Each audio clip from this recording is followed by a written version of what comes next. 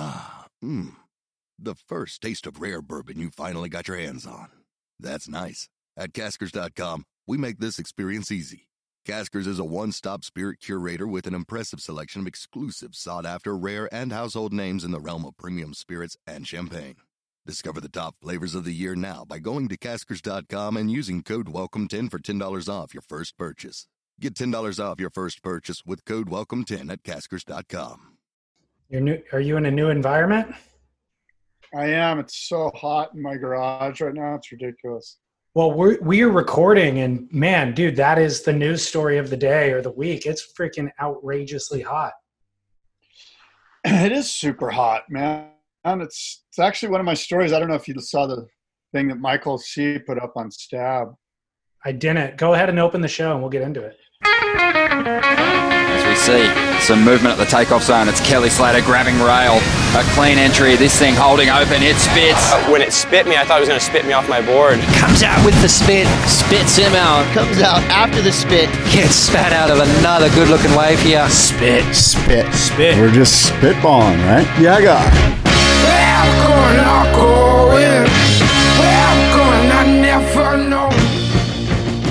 Yeah, guy. Welcome, everybody. The Spit Podcast. It is Wednesday, August 19th. Scott Bass, David Lee Scales with you here. Talking surf spitballing.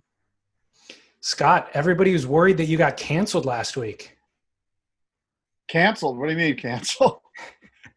Because of our anti-Brazil rant 2 weeks ago, and then last week we didn't record, and then this week we're off by a day. So I started getting a bunch of messages being like, did you guys get canceled? Does the internet hate you? What happened? Yeah, I know. I've got quite a few emails about that. I'm sure you do too. I don't want to beat a dead horse, but I mean, we can get into it. There's actually some very thoughtful replies, you know, and I mean, we can get into it if you want. It's probably going to take up the entire hour. No, give me an overview, though. Were they positive? Were they negative? Did people agree? Well, I got a couple from some people. I mean, they're really well written. I'd actually like to read them, but and then I got one from a longtime listener that kind of made me open up my eyes maybe a little bit to a different perspective on it. And he left me one of these Instagram messages with an audio recording, and it was good. It was good. So we have an abbreviated show today. We both have a hard out at about the hour mark. So maybe we get into those next week when we have more time. Okay. I'll give you one. Just because it's quick and it's fun. Somebody said regarding Brazos, I was living at Coolangatta and surfed D-Bod during the Quick Pro. I was sitting with Felipe, Miguel, and another Brazilian who fell off tour. The set of the day came in, and they were reading to go on this drainer, but all of them backed off and simply let me have it. They easily could have taken it like Parko would have without a doubt. I was stoked, and I glanced back and I could see Felipe going upside down in the air on the left on his backhand. So I'm presuming it was a right that was coming to our listener. And he said this was the first year of Felipe. So it really gave me an indicator for what he was going to do that year on tour. Dan and Ballina sent that. So that's a nice counter argument. Well, I got one that said, Scott, when it comes to Brazilians in the lineup, once again, you have been that senior guy who calls out the bad behavior, and we all breathe a sigh of relief and thank you for your courage in doing so. This is a rather long email. I'll just get to the bottom here. He basically says, here in Australia, and I suspect in California, and other long-established surf countries, surf culture has been taught and handed down from one generation to the next. And again, I mean, I need to read the whole email to really put it into perspective of what he says, but he's basically saying, thanks for saying what you said. Yeah. Awesome. Well, so the heat, dude, with this heat wave that we're experiencing, it completely slows down all productivity. Like, I can't function. I can't get the extra. Like I try to leave the house to go for a run in the morning, and unless I leave before 7 a.m., it's really, really arduous. And my times are slower and everything. It's a nightmare. What's your heat story? It's so funny that you're a runner. You're basically a runner. Like, dude, I've put in over 100 miles a month for the last 4 months, I think. How would you identify yourself? Not as a surfer, for sure. That's quite liberating, isn't it? I mean, for the last month thankfully we've had a couple of south swells now in the last week or so. But prior to that, I was absolutely running way more than I was surfing. If somebody said, "Oh, David, you're the runner," would you cringe a little bit? Because when people go, "Oh, Scott, you're that surfer," I go, "Oh God." Like, how would you ID yourself? Like if you had to like fill out a census or you were asked to write an essay and it was like, tell us about yourself. How would you do that? Like, would you say, I'm a male, I live in Orange County? You know? It wouldn't be those things. I would like to think I am a compassionate friend, a loving son, a generous lover. I occasionally go to the beach. Sometimes I run. This isn't Tinder. Sometimes I run. Handsome, 6'2", strapping, highly intelligent. Never wash my hair. No, yeah. No, surfer wouldn't be in the first 100 adjectives that I use. And runner would be somewhere in the 200, I would say. Why is that? Are you embarrassed? No, well, I mean, I guess on a cursory level, yes, there are kind of associations that go with it that are related with Jeff Spicoli that I don't identify with at all. The explanation for why it is meaningful to me is so long and detailed that just saying I'm a surfer doesn't really convey what I would want to convey to that person. I could use other adjectives and descriptors that would be a better understanding to them. And if I only had that short one-word explanation, surfer would convey the wrong meaning. That's why I wouldn't use it. And when you say runner, it's kind of like, it's sort of this top level. There's not really a lot of depth to your enjoyment of running like the way there is with surfing. Not at all. I mean, I get certain things out of it, but nowhere near the depth. There's a discipline that comes with it and just a maintenancing of health that is the main level of importance. But there's not the same, I hate to even say spirituality, but there isn't. You know what? It's funny you say that because I was thinking about this the other day too.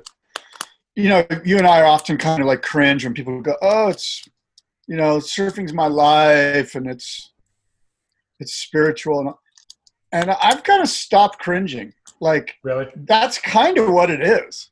Like, it's kind of commune with the universal spirit of nature or whatever your dogma is, or whatever your pious deity might be. But surfing is spiritual. Like, and I don't know if it's laying on a board or if it's just going in the ocean. You know, like, do you even need a board? Can you just go in the ocean and get that sort of spiritual tune-up, if you will? I think you can. I think the spiritual aspect you could get just by going in the ocean. There's a bunch of ancillary benefit that comes with surfing itself. But going back into the womb of Mother Nature is what going into the ocean is.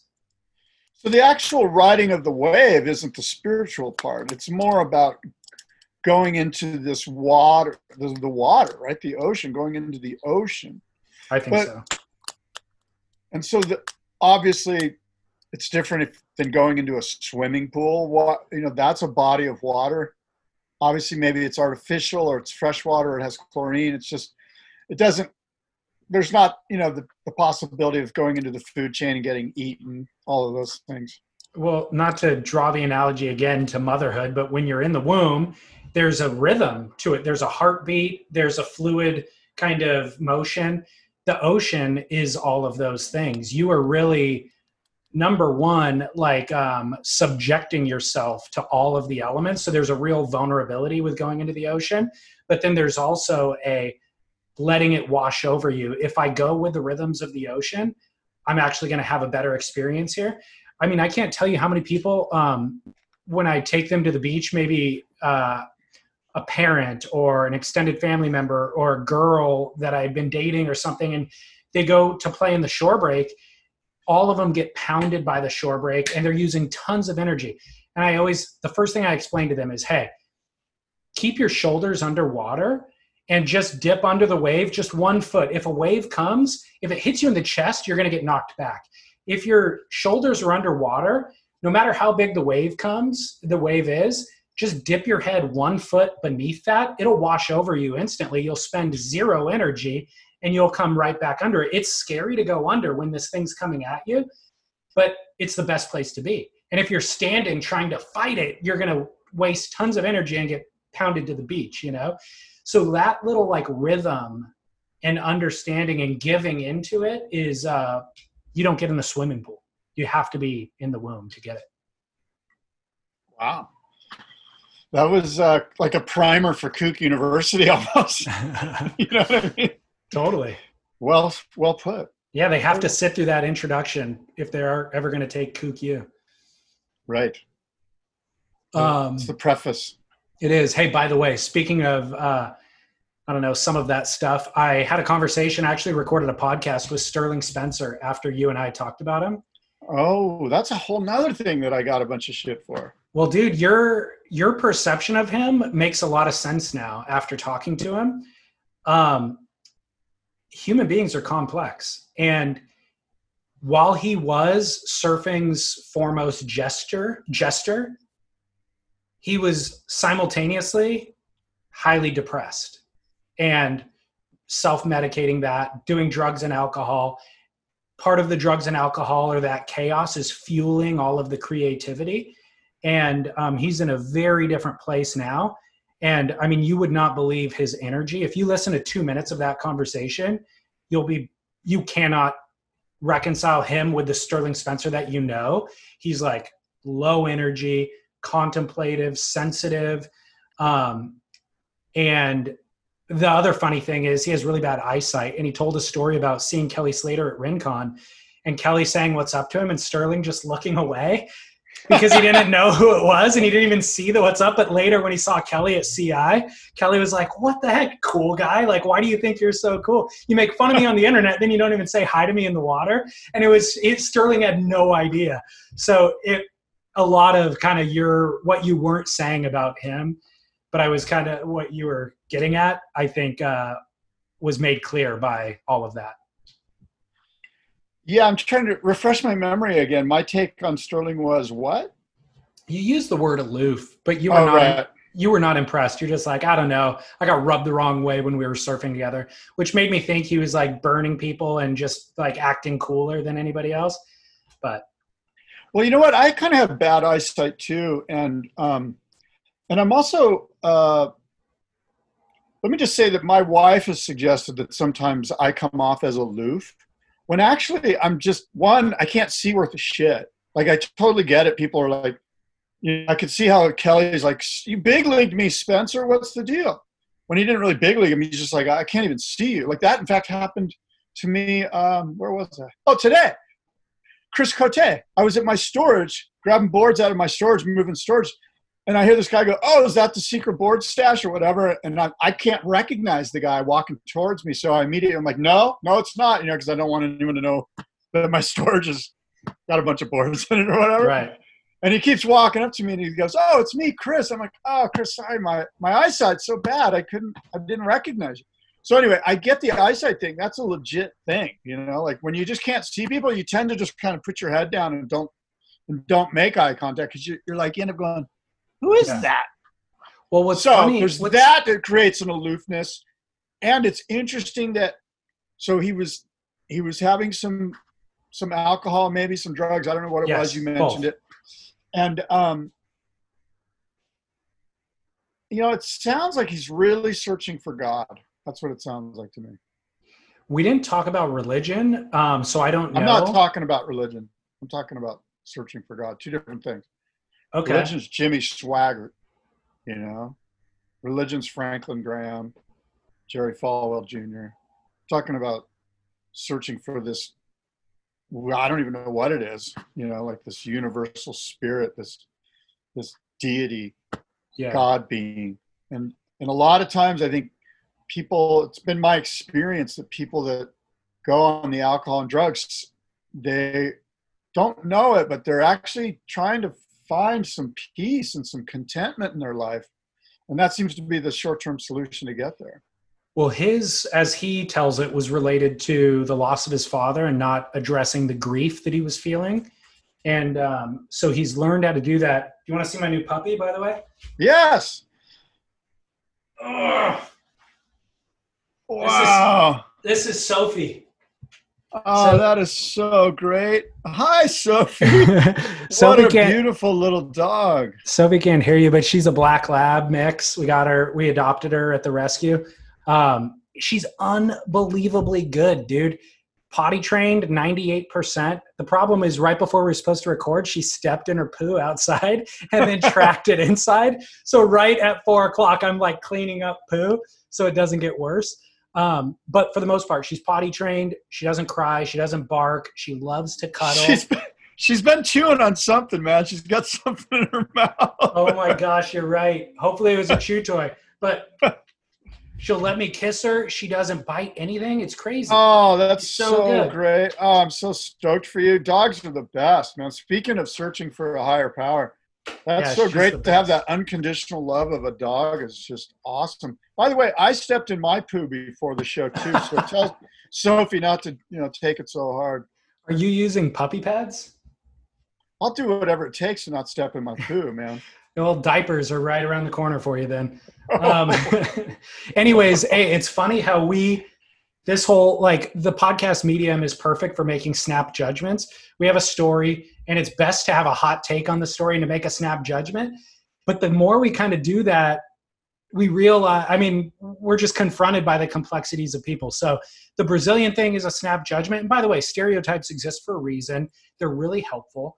I hate the current kind of cancel culture that is like, you said all people are similar. And it's like, dude, you live by if you're in a new city or your city and you're walking down the street at night and there's an old lady on the other side of the street and a group of 18-year-old boys walking to you on your side of the street, you're going to cross and go walk with the old lady because you learned through life and stereotype that there's inherent dangers with a certain group of people, rightly or wrongly, and you're going to make a decision. We all use them. So to discount stereotypes is really, I think, just shallow and narrow-minded and not that critical.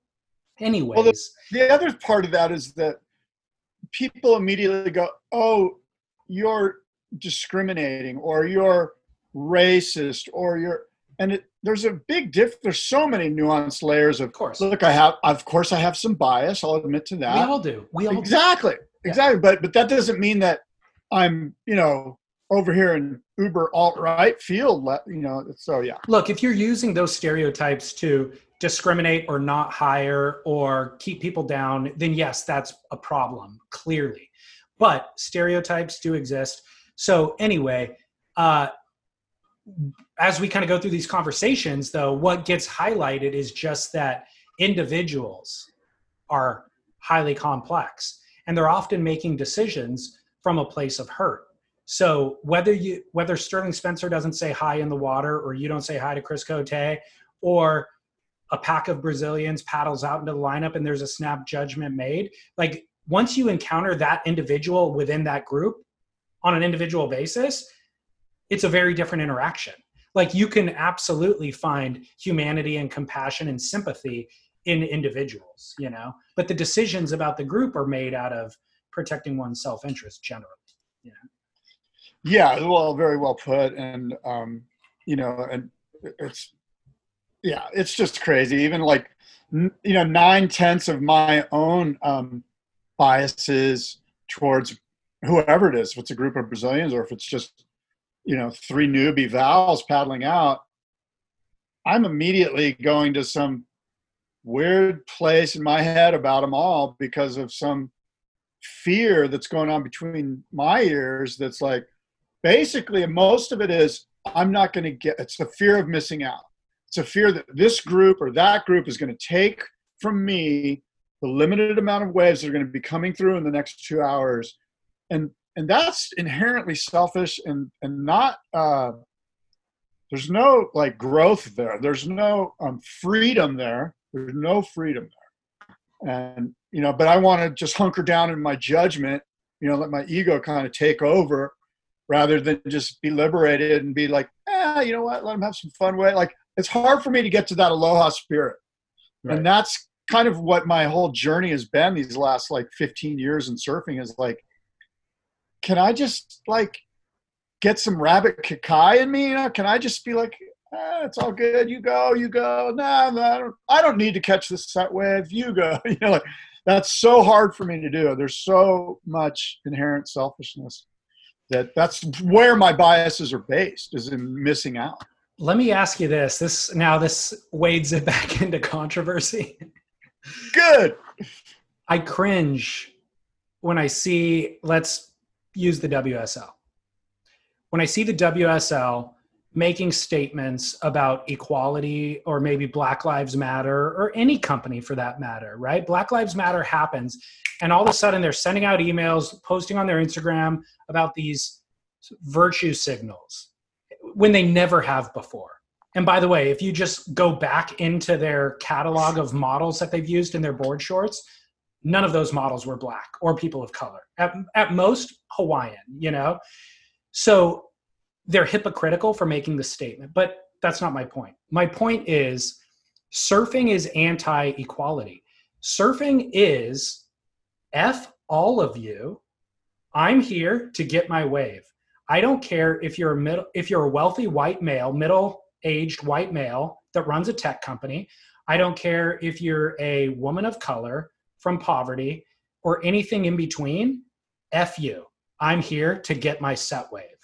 And so to kind of, for any of, I don't know, surfing's kind of governing arbiters to proclaim like, oh no, now we're taking a position of unity and solidarity and justice for all and equal opportunities for everybody is almost counter to the act of surfing itself. I understand why they want to do it from a business, but it's like, no, surfing isn't that. No matter who you are around the world surfing, it isn't that. It's all about me. Yeah, and you mentioned it last time. It's truly is a meritocracy, you know, and it's the one place we want to go and not have any of the other bullshit of society sort of clamp down on us, which is why we hate rules. Like the whole idea of Kook University, we kind of go, well, we're doing it, but we kind of don't like rules. I mean, the whole idea about going into this ocean that you mentioned earlier in this podcast is like to kind of like get in this rhythm of nature and just let, you know, the Darwinism take over.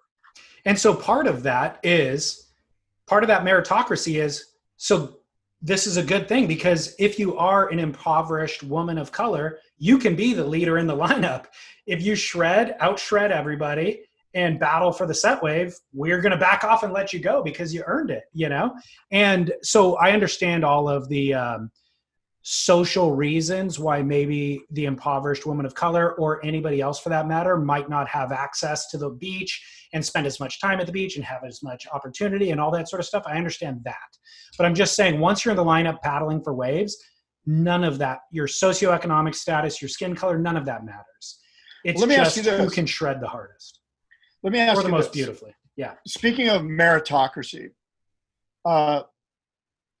where does equipment come into this discussion? Because there can be like a middle-aged white adult male on a stand-up paddleboard. And because he has the equipment to catch all of the waves, and he is catching all the waves, and oh, by the way, I've been that guy, and I have an 11-foot glider. I've got the equipment to catch all the waves.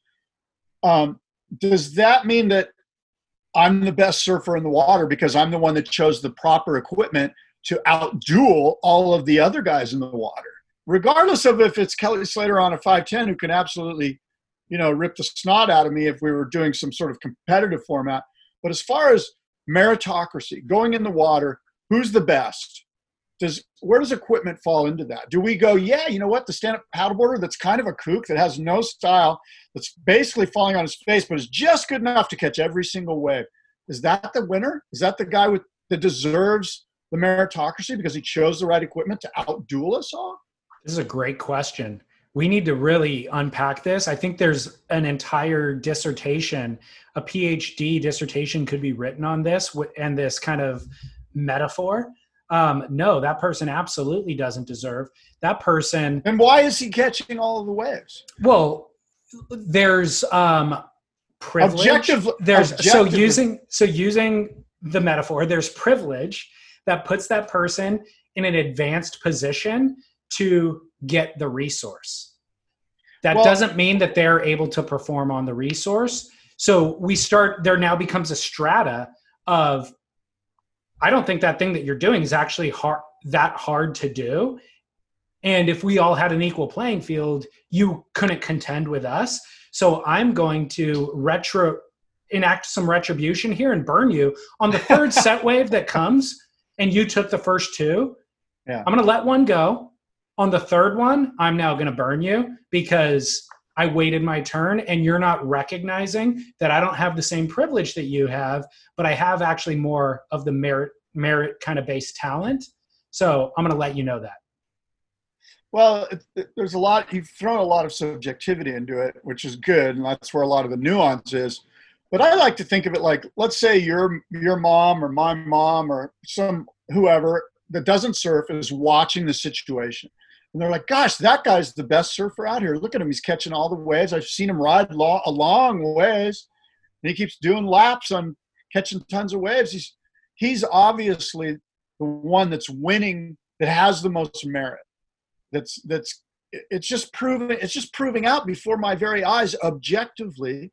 Now, I don't understand the nuance of, what we just talked about, me being the old lady on the beach. And you mentioned this level playing field, that you said there's no longer a level playing field because he's on a stand-up paddleboard. I would argue, look, the level playing field is the ocean. We're all standing on the beach. Choose your equipment. I don't care. That's the level playing field. Just because you chose the 510 and I chose the 11-foot stand-up paddleboard doesn't mean it wasn't level to begin with. You saw the waves. You saw me with my stand-up paddleboard, and you chose the 510. So yeah. So great questions. I'll address that last one first. All the people that had to choose which equipment to ride that day don't have all the options that you have. So maybe they didn't have access to a stand-up paddleboard. They only have one board. They're in a ratty wetsuit, and that one board is yellowed and beat to crap. So you would be inhumane to not have any compassion for that person. If your only objective as the stand-up paddler is to get the max amount of waves, then you're lacking compassion. So I would argue to the woman who's on the beach that is just surveying that person and saying that person's the best surfer, that's just showing up in Southern California and be like, who's driving the Ferrari, living in the biggest house, and taking it from afar going, that's the successful person. Well, if you look a layer deeper, you find out that person has bankrupted every business that they've ever done business with. They just don't pay any of their bills. They don't pay their taxes. They're ripping everybody off. And once the government finds out, they're going to end up in jail or not, because they'll hire an attorney to get them out of the situation. And they've got 5 failed marriages, and they've got kids that don't talk to them. You're missing all of the nuance and complexity. And so I think the kind of what answers all of these questions is you have to have humanity. You have to have compassion. You have to be able to look to the kid in the lineup who is wearing the ratty wetsuit, scrambling for waves on the inside, but he's then doing an air on him and he's riding the crappiest board. And you go, oh my gosh, like, I'm going to let one go for this kid. I'm going to call him into the set wave because, yeah, I could have my 10th set wave of the day, but I've had my fill. I'm full. He deserves to eat. That's what makes us different. Look, that's what makes America the greatest land of opportunity. Easy guy. No, I guess what I'm getting at is oftentimes I'll be the guy on the 510, and there'll be like 3 dudes on their stand-up paddleboards. And I'll be asking myself, if we switch boards right now, they couldn't even catch a wave on my board. Exactly. And I could grab their stand-up paddleboard and do pretty good. But they don't know that. I'm still losing as far as like the meritocracy question, as far as, who's catching the waves. Yeah. Like if that's the determining factor of merit is who's catching the waves, which I think it kind of is, at least on the. I don't think it's who's catching the waves. It's who's surfing the waves best. No, but to the stand-up paddler, he doesn't give a shit. Like, you know what I mean? Like the meritocracy does kind of have to have a real objective. There is no nuance in meritocracy. It's like the guy that's getting the waves obviously was the guy that has the most meritocracy. I think in this analogy, that stand-up paddler is the guy living in the $20 million home driving the Ferrari. Yeah, and he, you're right. He doesn't give a crap about the meritocracy. But I would argue, the stand-up paddler isn't the one who's actually getting the most out of that experience. They're out there. Well, I'm not arguing that. Yeah. I agree with you. I'm just saying, like, we started this rabbit hole, digging this rabbit hole by talking about the concept of, isn't the ocean great? Isn't surfing great? That's why it's different. There is none of this woke, any of this. We leave all that social stuff behind, and we just go, and we're all equals. We're all equals out in the water. And meritocracy and the people that have put in the hard dues and the hard time are the ones that generally shine. But that's simply not the case a lot of times when you look at the equipment takes some of that away. It totally does. But I would also argue, I'm glad that you brought that initial point up again, because if the stand-up paddler actually does his job right, he never actually enters the womb. He cruises along the top of the womb and never actually experiences any of the benefit that we're even talking about. And he does an ultrasound. He's like doing an ultrasound.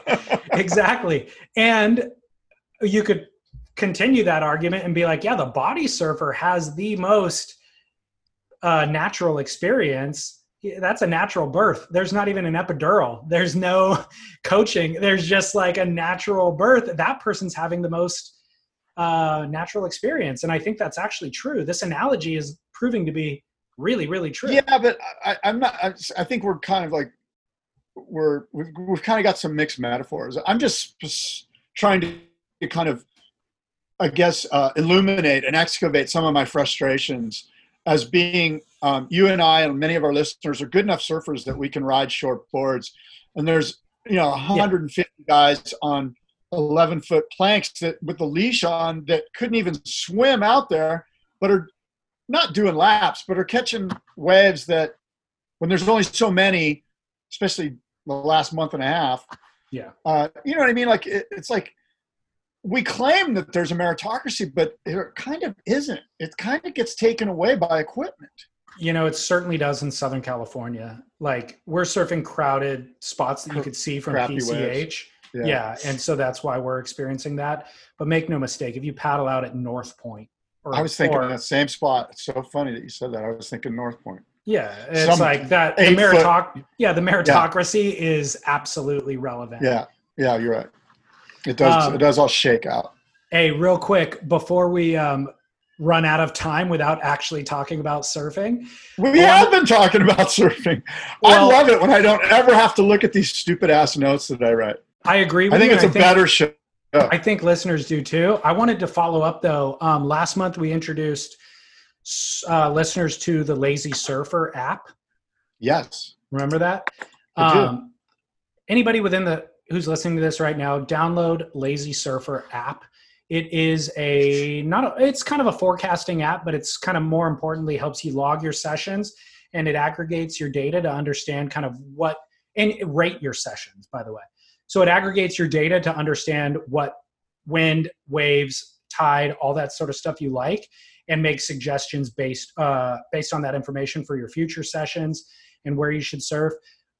Bunch of listeners downloaded it. Nick from Lazy Surfer gave us feedback and was like, hey, I really appreciate your guys talking about it. I got a lot of new downloads, and you and I got a lot of feedback about it. A lot of it was positive. There was some concerns. One emailer said, you realize the Lazy Surfer is data mining for local knowledge. How do you like every vowel with a dumb phone having access to this info at your local breaks. They give you the tools to log your sessions in detail, then use that info for whatever they think will make the most profit. Before flogging this product on your podcast, you should make clear to your clear to your listeners. Cheers. So valid concern from the listener. I sent that email to Nick at Lazy Surfer, and he said, hey, when you talked about it, I feel like you did make it pretty clear to your listeners that Lazy Surfer is in the data business. Maybe what wasn't clear enough, though, is that the data is only used to build a machine learning model. The data is not viewable in any form that would expose secret spots or automatically tell you what conditions were good at a specific spot. Also, users can opt out of the data sharing if they are worried, and you can find that in the settings menu and flip the switch. So good feedback from listeners. I appreciate that kind of critical glance, and also good feedback from Nick in clearing it up. What else is fantastic, though, is that we kind of have early access to stuff like this, and we can beta test it, and our listeners can beta test it. And based on some of the feedback that you and I gave Nick about social sharing your own specific session with a limited group of friends, he's enacted that since we talked about it. So super cool. It's free. The app is free. So why wouldn't you go use it and download it and start using it? Yeah. Hey, if I had to ask you, who's all time throughout history, who are your top 5 favorite surfers? Tom Curran, without a question, is right there. Kelly Slater, without question, is right there. John Florence. There was a moment in time, Chris Ward was high in that list for me. It's changed depending on the era. Dane Reynolds. When I was a kid, Taylor Knox, Kalani Robb had a moment there. But I mean, without a doubt, Tom Curran's at the top of the list. Okay, so Brendan Margison comes to mind. You didn't really go into like anything deep history-wise. Like you didn't come up with, I was shortboard era. That doesn't mean that you don't have, your tentacles on the deep and rich. You said favorite surfer. Yeah, favorite surfers. These are guys when I think of favorite surfer, it was always somebody I was trying to emulate on my best day. What about like Mark Richards? No? It was before my time. Okay. Like when I was coming up, again, I started surfing, let's say 92, 93. That was already outdated. Like I saw him in the magazines and videos, and I was like, yeah, but he's not going vert, What? Guy was going vert. Anyway, the reason I bring that up is that one of my top 5 favorite surfers, Rabbit Bartholomew, I just saw this. Did you see this news? He's running for office on the Gold Coast. He's running in the Labour Party. I don't know too much about Australian politics, but Bugs is running for office on the Gold Coast, and he's got kind of a cool, I think his sort of like, elevator speech or his single sentence platform is, I don't know one person that loves the Gold Coast more than I do. So Rabbit Bartholomew is entering politics on the Gold Coast, which I think is great. He's probably 65 or whatever. And I don't know. Cool. I don't know the way the politics work on the Gold or in Australia either, but I have zero faith that politics are the answer, to be honest. I didn't say they were either. I'm just. But you know what I mean? Like one of my favorite surfers. I'm down, but larger picture.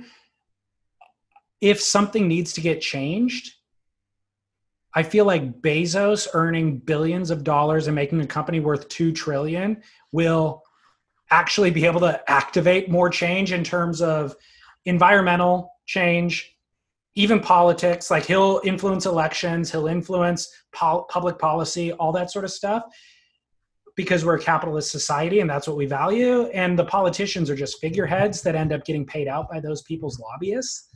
Yeah, innovation tends to create both legislation and regulation. It's not the other way around, obviously. You're not going to regulate something that doesn't exist. But I would agree with that. I think there's a lot to be said with that. And in fact, back in the day, I don't want to go down this rabbit hole, but anyway, we're not going to go. Let's not do that. Rabbit hole? Was that a pun? Whoa, Scott? That was pretty deep. It is a pun. Here's now on the local level, maybe local politics, you actually can enact change. But my concern is, will the corruption of City Hall infect Rabbit? Or will Rabbit's goodwill infect City Hall? We'll find out on the next episode of Spit.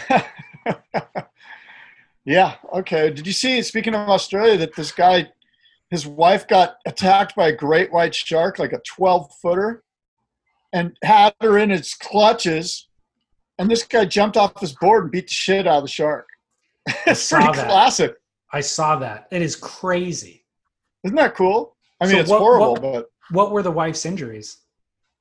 I didn't look too deeply. I'm sure from what I read, her, the shark had her leg firmly, ensconced in its jaws, and this guy jumped. And so I'm sure her legs were pretty beat up. But she's going to survive. Yeah. Would you do the same thing for your wife? Absolutely. Don't you remember the story where I was... You didn't even rescue her off of a tipped over outrigger. She didn't need to be rescued. At least Paul Patterson saved her. I know.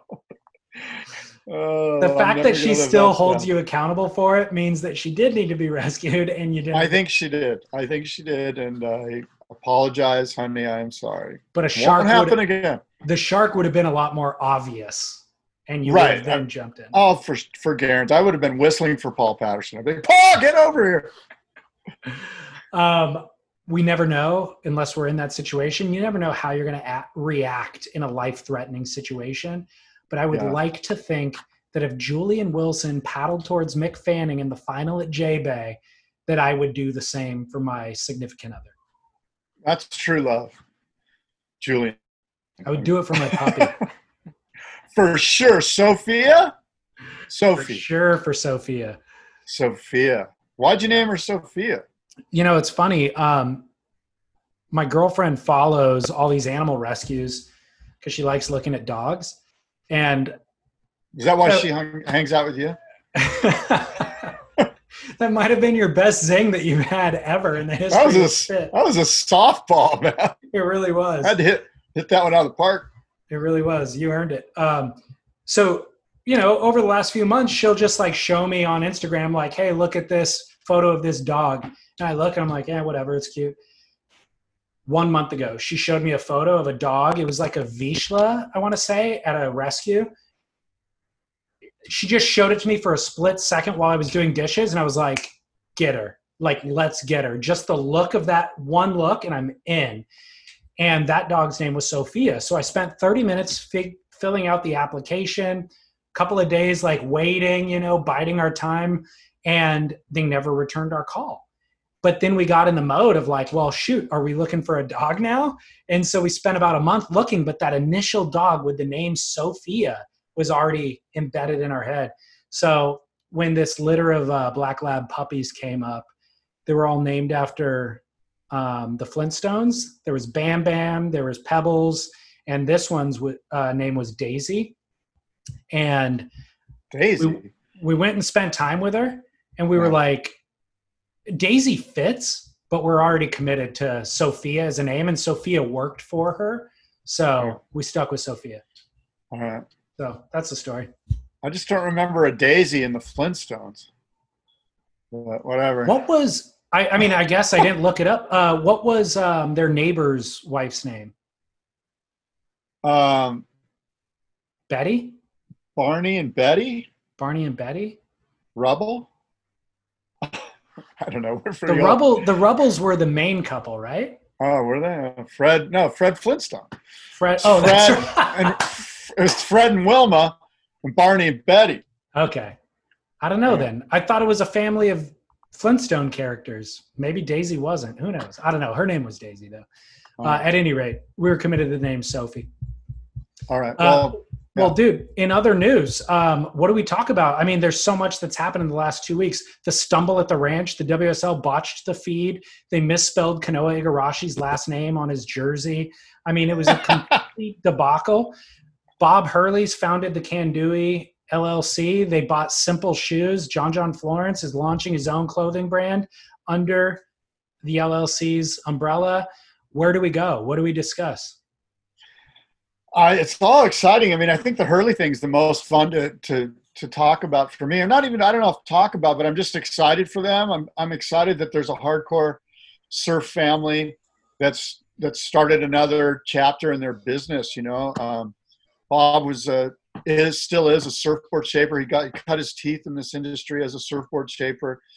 I mean, that's where it all starts. And anything that Bob Hurley touches is pretty much gold.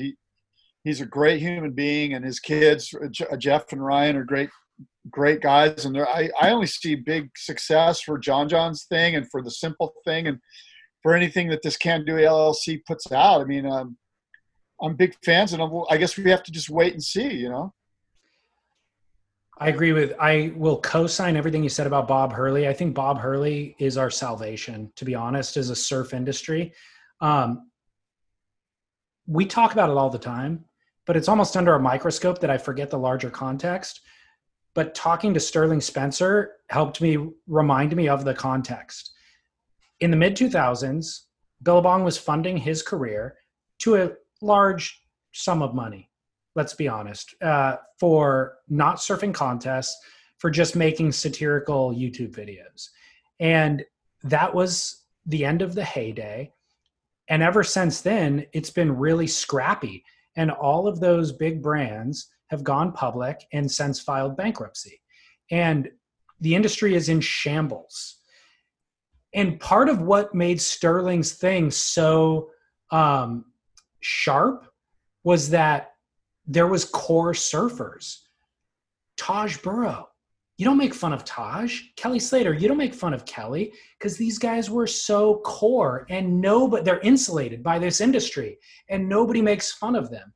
So for somebody to send a spear through that industry and skewer them had never been done before. But in a very short 10 years, there's no more of that insulation. The internet, everybody makes fun of everybody, so it's all free game, but there's no core anymore. The core is gone. And so Bob, for all the reasons that you explained and more, let's go back to giving an extra $100,000 to the winner at the Hurley event, at the lowers comp, you know, adding an extra $100,000 to the US Open. Nathaniel Curran won 1 year and earned $30,000. Brett Simpson won the next year and won $100,000. Nathaniel Curran's kicking himself. Like, God, why didn't I wait to peak next year? But Bob Hurley, nobody was pressuring him to do that. He's done that on the public level. And then on the personal level, hiring and investing in employees 20 years ago that he kept on, that maybe didn't have an MBA from an Ivy League school, and just investing in them. And they perform. And turns out they perform better than MBAs from Ivy League schools because they understand the core. They understand this initial concept that I'm talking about that the MBAs don't understand. So as he's kind of sold his company, let's be honest, probably cashed out. Everybody kind of on that level probably cashed out, and they're at the point where they don't really need to work. But they see this opportunity to where the industry needs a core again. There is a core that exists with people who are going and surfing every day, and then they want to rally around something, and they deserve to, and they deserve to have the best product at a reasonable price available retail or through whatever. So they're going to do that because they're not ready to not work. They have all the experience. They don't need a giant paycheck, so they're willing to do it. That really seems to be the ethos of this company, and probably John's ethos at this point too. So I feel like they've proven through decades of work experience and blood, sweat, and tears that their hearts are in the right place. So I believe that they'll do it rightly, but more importantly, there's never been a riper time. Like as a business opportunity, there's never been a more level playing field where the incumbents in the industry have their pants down right now, and they're fledgling to figure out what's what. Hurley's making inflatable toys for pools at this point. And the other companies have replaced their core employees with people who don't know what's what. And they can step in and fill a giant void, and not only fulfill what the consumer wants, they can actually probably execute a pretty amazing business. Well, that's what I was going to get at, was that first and foremost, that's why you start a business, is to make money. And there's nothing wrong with that. You and I do that, and many, many others. And that's what we live in. It's a capitalist system, and it's a good system. So this idea that they've got nothing better to do, so they'll just start another company because the industry's lacking, I don't think that's their motivation. I think their motivation is, I mean, there might be some to that, but you mentioned a phrase when you were talking there, something along the lines of, the industry's really lacking, like a core company or whatever. And it got me thinking about Patagonia, because my question to you is going to be, what's right now today the most quote unquote core company in the surf industry? And I was thinking there's got to be some surfboard makers that fall in there. And then I was thinking Patagonia. And the reason is, and this speaks to Bob Hurley, is Patagonia is authentic. Like, exactly where that guy stands, and he's never wavering from it. And in fact, he backs it up. I mean, he backs it up from the way he treats his employees, to the monies that he puts into political campaigns, to the way that he sources materials so that his company can make money and do it according to him the right way. And that's authentic. And that's why, to me, Patagonia is probably the most core company in the surf industry, because they're the most authentic. That's what I'm getting at. The most authentic. And Hurley has always been authentic, based on the people that you mentioned, the people that company has hired throughout the last 25 years. I fully agree. And I think that all those things are going to be the main reason that John John's business succeeds, is because of his authenticity as a surfer, and he's transitioning kind of into that sailing world. That's certainly what will make Bob successful. The one caveat I would argue, though, is that Patagonia is an authentic climbing company. They've had success in surfing, but they're not a surf brand. They're a climbing brand, first and foremost, because of his authenticity. I don't think that matters anymore, though. Like, that used to matter, but now, you know what surfers are looking for? Authenticity. Yeah. And if you're authentic, it doesn't matter if you're in this space or in that space, Well, surfers are also, they have a lot of varied interests. So it's not me as a surfer. I also do a bunch of other outdoorsy things. And so that's why Patagonia fits into my life. But so for the consumer, everything you said makes sense. But if you and I were to classify quote surf brands, I would say that Patagonia falls outside of a surf brand, but it has a category extension into surfing. You know what I mean? It wasn't born in surfing. Yvon Chouinard, by the way, does surf, but he started making clothing, shorts, and gear and selling out of the back of his truck at Yosemite. It's a climbing brand. If that's the benchmark that has to be met to be a surf company, the one you just mentioned, say it again. That you have to have out of that space.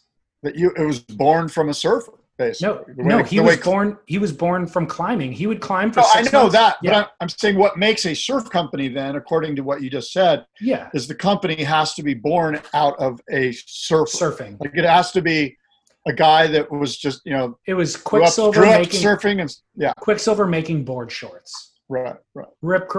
So, and by the way, so there's a bunch of core surf companies. One of our main key sponsors. Quicksilver, in my opinion, is not a core surf company anymore. But they were. That's how exactly they're not anymore. They were. That's right. This entire point. They were. Yeah. So I think, to answer your question, name a core surf company. There's dozens. One of our main sponsors, Neat Essentials. We know the owners. They surf all of the time. They surf great. All of their product is for surfing.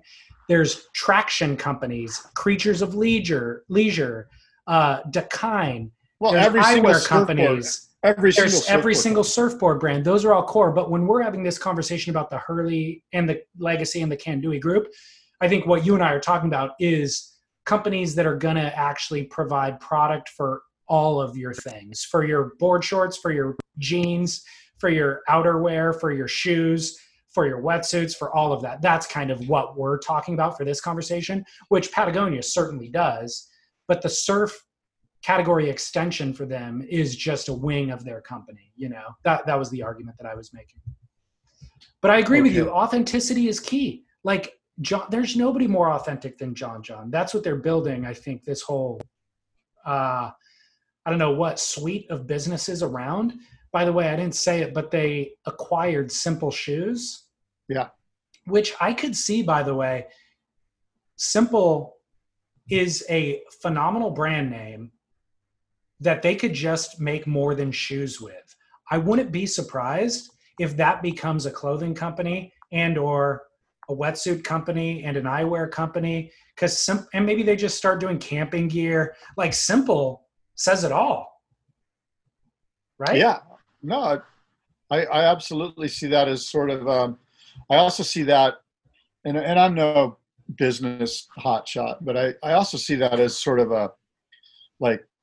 an out of the gates revenue creator for them. While they get these other businesses kind of up on their feet, they can count on Simple that it already exists. It's happening. There's distribution that they'll probably pile on with these other companies once they get these other brands up and going. But it's guaranteed revenue, which, kind of helps the engine run. Totally. Completely agree. I know you've got a hard out in 1 minute ago, so let's wrap. But I'll quickly say, in regard to Neat Essentials, obviously we wear the wetsuits. We've talked about wearing the puffer jackets as well. My secret in regard to running is the board short as a running short is the best running short. It breaks high above the knee. The back pocket is tight to my butt, so my phone fits in there without any jostling. Hold on, I got to take my earphones out, but here's my pair right here. Rob, did you hear that? He's pimping your shorts as running shorts. Yeah, I have to hang it there to dry because they're sweaty afterwards. But these are the olive color. Look at that color. Scallop leg. Actually, yeah, these are the scallop leg ones. These things are legit. I'm all about it. I was wearing my Neat Essentials long sleeve jacket and my Neat Essentials black trunks this morning, bro. I'm all about it. It's everything you need, nothing you don't. NeatEssentials.com. Keeping us styled and honestly, the most functional, fairly priced, best equipment. So now that you've adopted a dog, I see right through this whole facade, by the way. You know what this means. If we can adopt a dog, that means we're probably thinking about getting married and we're going to have kids and or adopt a kid.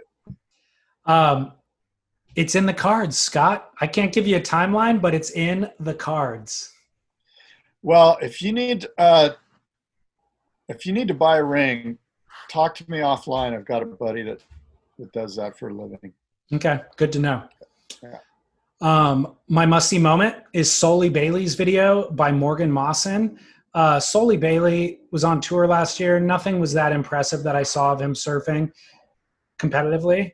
However, this edit outshines everything combined that he did last year. His surfing's fantastic, but also Morgan Mawson is a real auteur behind the lens of still photography and of, as a filmmaker. Everything he does looks great. I think he's discerning about who he'll work with and what conditions he'll work in. So he's going to kind of give himself the best raw materials to work with. But it's a beautiful film, and Soli Bailey reasserts his relevance in our non-competitive COVID year. You know what? As we wrap up, we have to next week talk about the Brazil thing. A lot of weird stuff happened in Hawaii. The COVID thing's going through the roof. They reclosed the beaches. You can still surf, but the beaches are closed in Hawaii.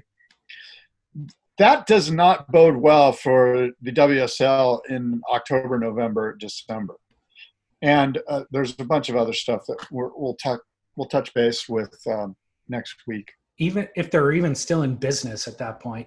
They misspelled Kanoa Igarashi's jersey. Like, who is running the screen printer at this point? Eric Logan himself is like pushing record on the button, screening jerseys. Like, it's getting bad. And my Duke is Mick Fanning, who just gave birth. His wife or his girlfriend just gave Mick Fanning was pregnant. You might not have noticed he was pregnant for the last 9 months. And he defied all scientific odds by giving birth to a child.